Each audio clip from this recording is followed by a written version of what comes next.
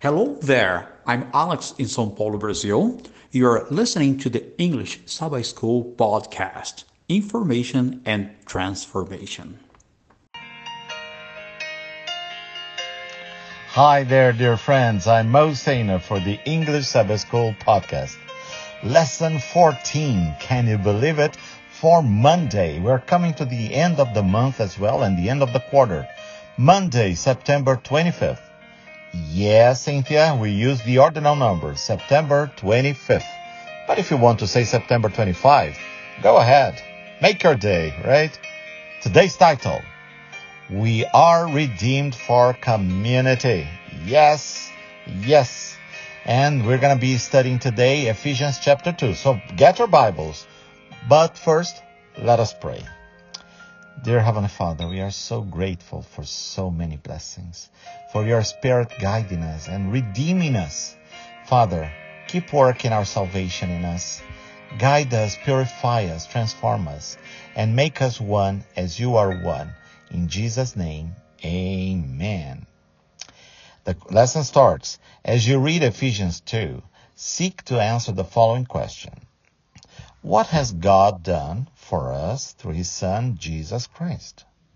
What has He done? So think about it as we study Ephesians chapter 2. There are 22 verses here, so let us take our time to read it. Ephesians 2. The subtitle says, Made Alive in Christ. I'm going to be reading from the NIV, the New International Version, but please feel free to use any translation that you prefer.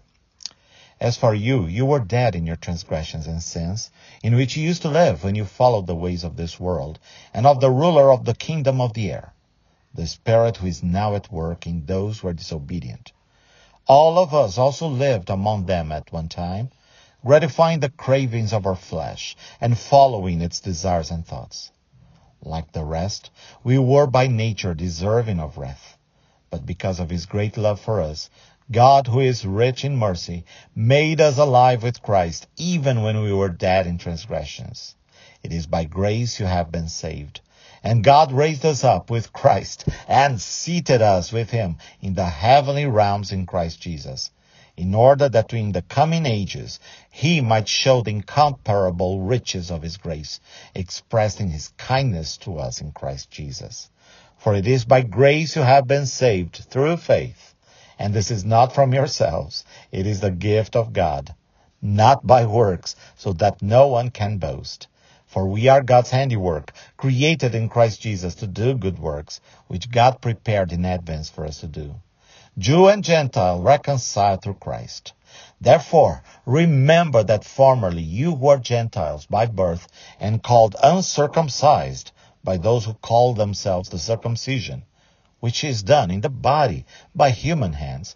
Remember that at that time you were separate from Christ, excluded from citizenship in Israel, and foreigners to the covenants of the promise, without hope and without God in the world. But now in Christ Jesus, you who once were far away have been brought near by the blood of Christ. For He Himself is our peace, who has made the two groups one, and has destroyed the barrier, the dividing wall of hostility, by setting aside in His flesh the law with its commands and regulations. His purpose was to create in Himself one new humanity out of the two, thus making peace, and in one body to reconcile both of them to God through the cross, by which He put to death their hostility. He came and preached peace to you who were far away, and peace to those who are near. For through Him we both have access to the Father by one Spirit. Consequently, you are no longer foreigners and strangers, but fellow citizens with God's people, and also members of His household, built on the foundation of the apostles and prophets, with Christ Jesus Himself as the chief cornerstone. In Him, the whole building is joined together and rises to become a holy temple in the Lord. And in Him, you too are being built together to become a dwelling in which God lives by His Spirit. Question: what has God done for us through His Son, Jesus Christ? Did you listen? I am always teasing my students that they never listen to what I'm saying. But it's important. It's a skill that we have to learn. Listen to what the Spirit is telling you about unity, about Christ being our peace and providing peace, for bringing us from far away and those who are near, united, close to Him. And the Trinity was mentioned in these verses as well. Did you notice that? God in three persons, blessed Trinity. But the lesson continues. But God, those two words must be the most hope-filled ones known to mankind. In Ephesians 2, 1 through 10, Paul describes the grim past of his audience. Oh, mercy, Father! Sharing the plight of all humanity, they were bent toward rebellion against God, their lives dominated by sin and Satan. Oh, mercy, Father! But God, who is rich in mercy. And what did God do for them and for us?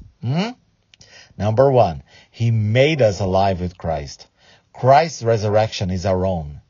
2, He raised us up with Christ.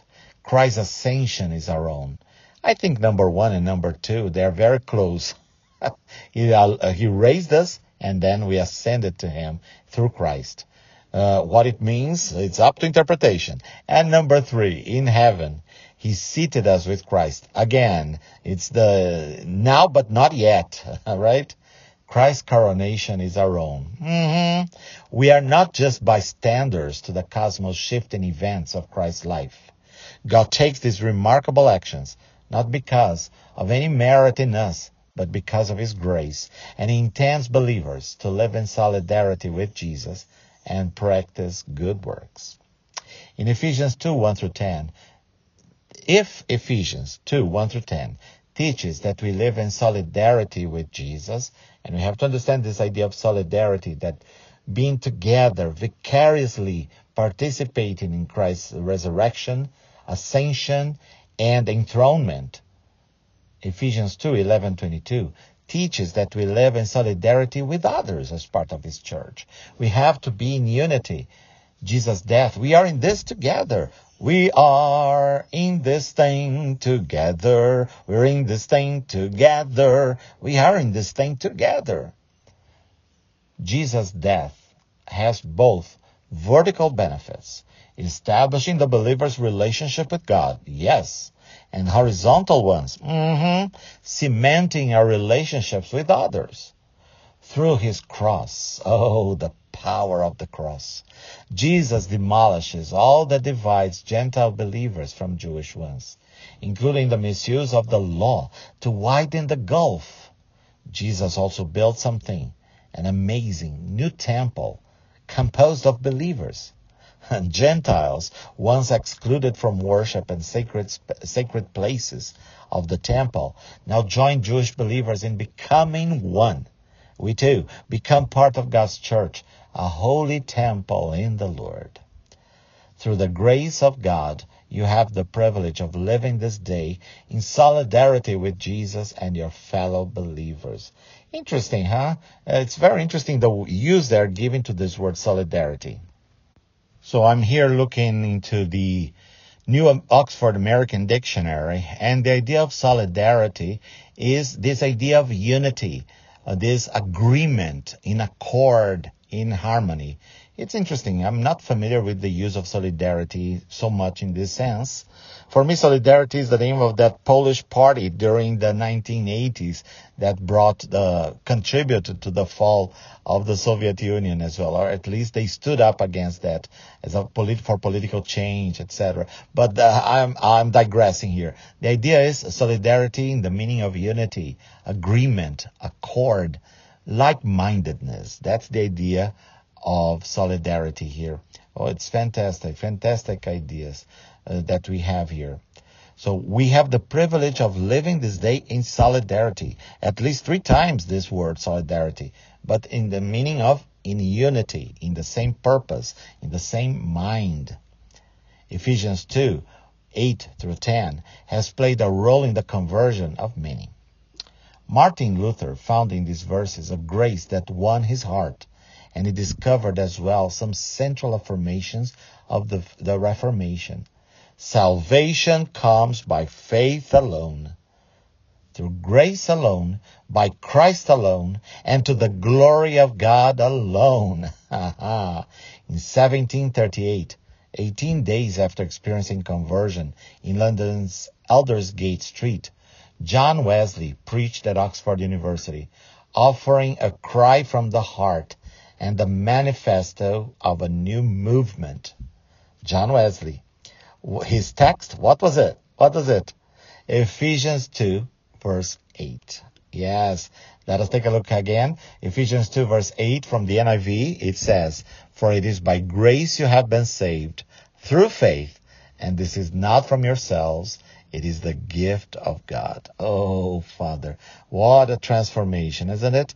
Well, my friends, my sweetheart is calling me for lunch. She is saying, lunch is ready. It is done. So I'm going to leave you now. But this is the end of Lesson 14 for Monday, September 25th. For more information, please get in touch with us on Facebook or Instagram, Believes.Esp. Tell your friends about our podcast, available on any podcast platform. Pretty please rate us with 5 stars so that more people may discover us. Thank you, my friends, for listening, for sharing, for telling other friends about our podcast, and for praying, not only with us, but for us. May the Lord grant you a wonderful day. Remember, you are redeemed. Sing it, believe it, tell others about it. There is still hope for redemption.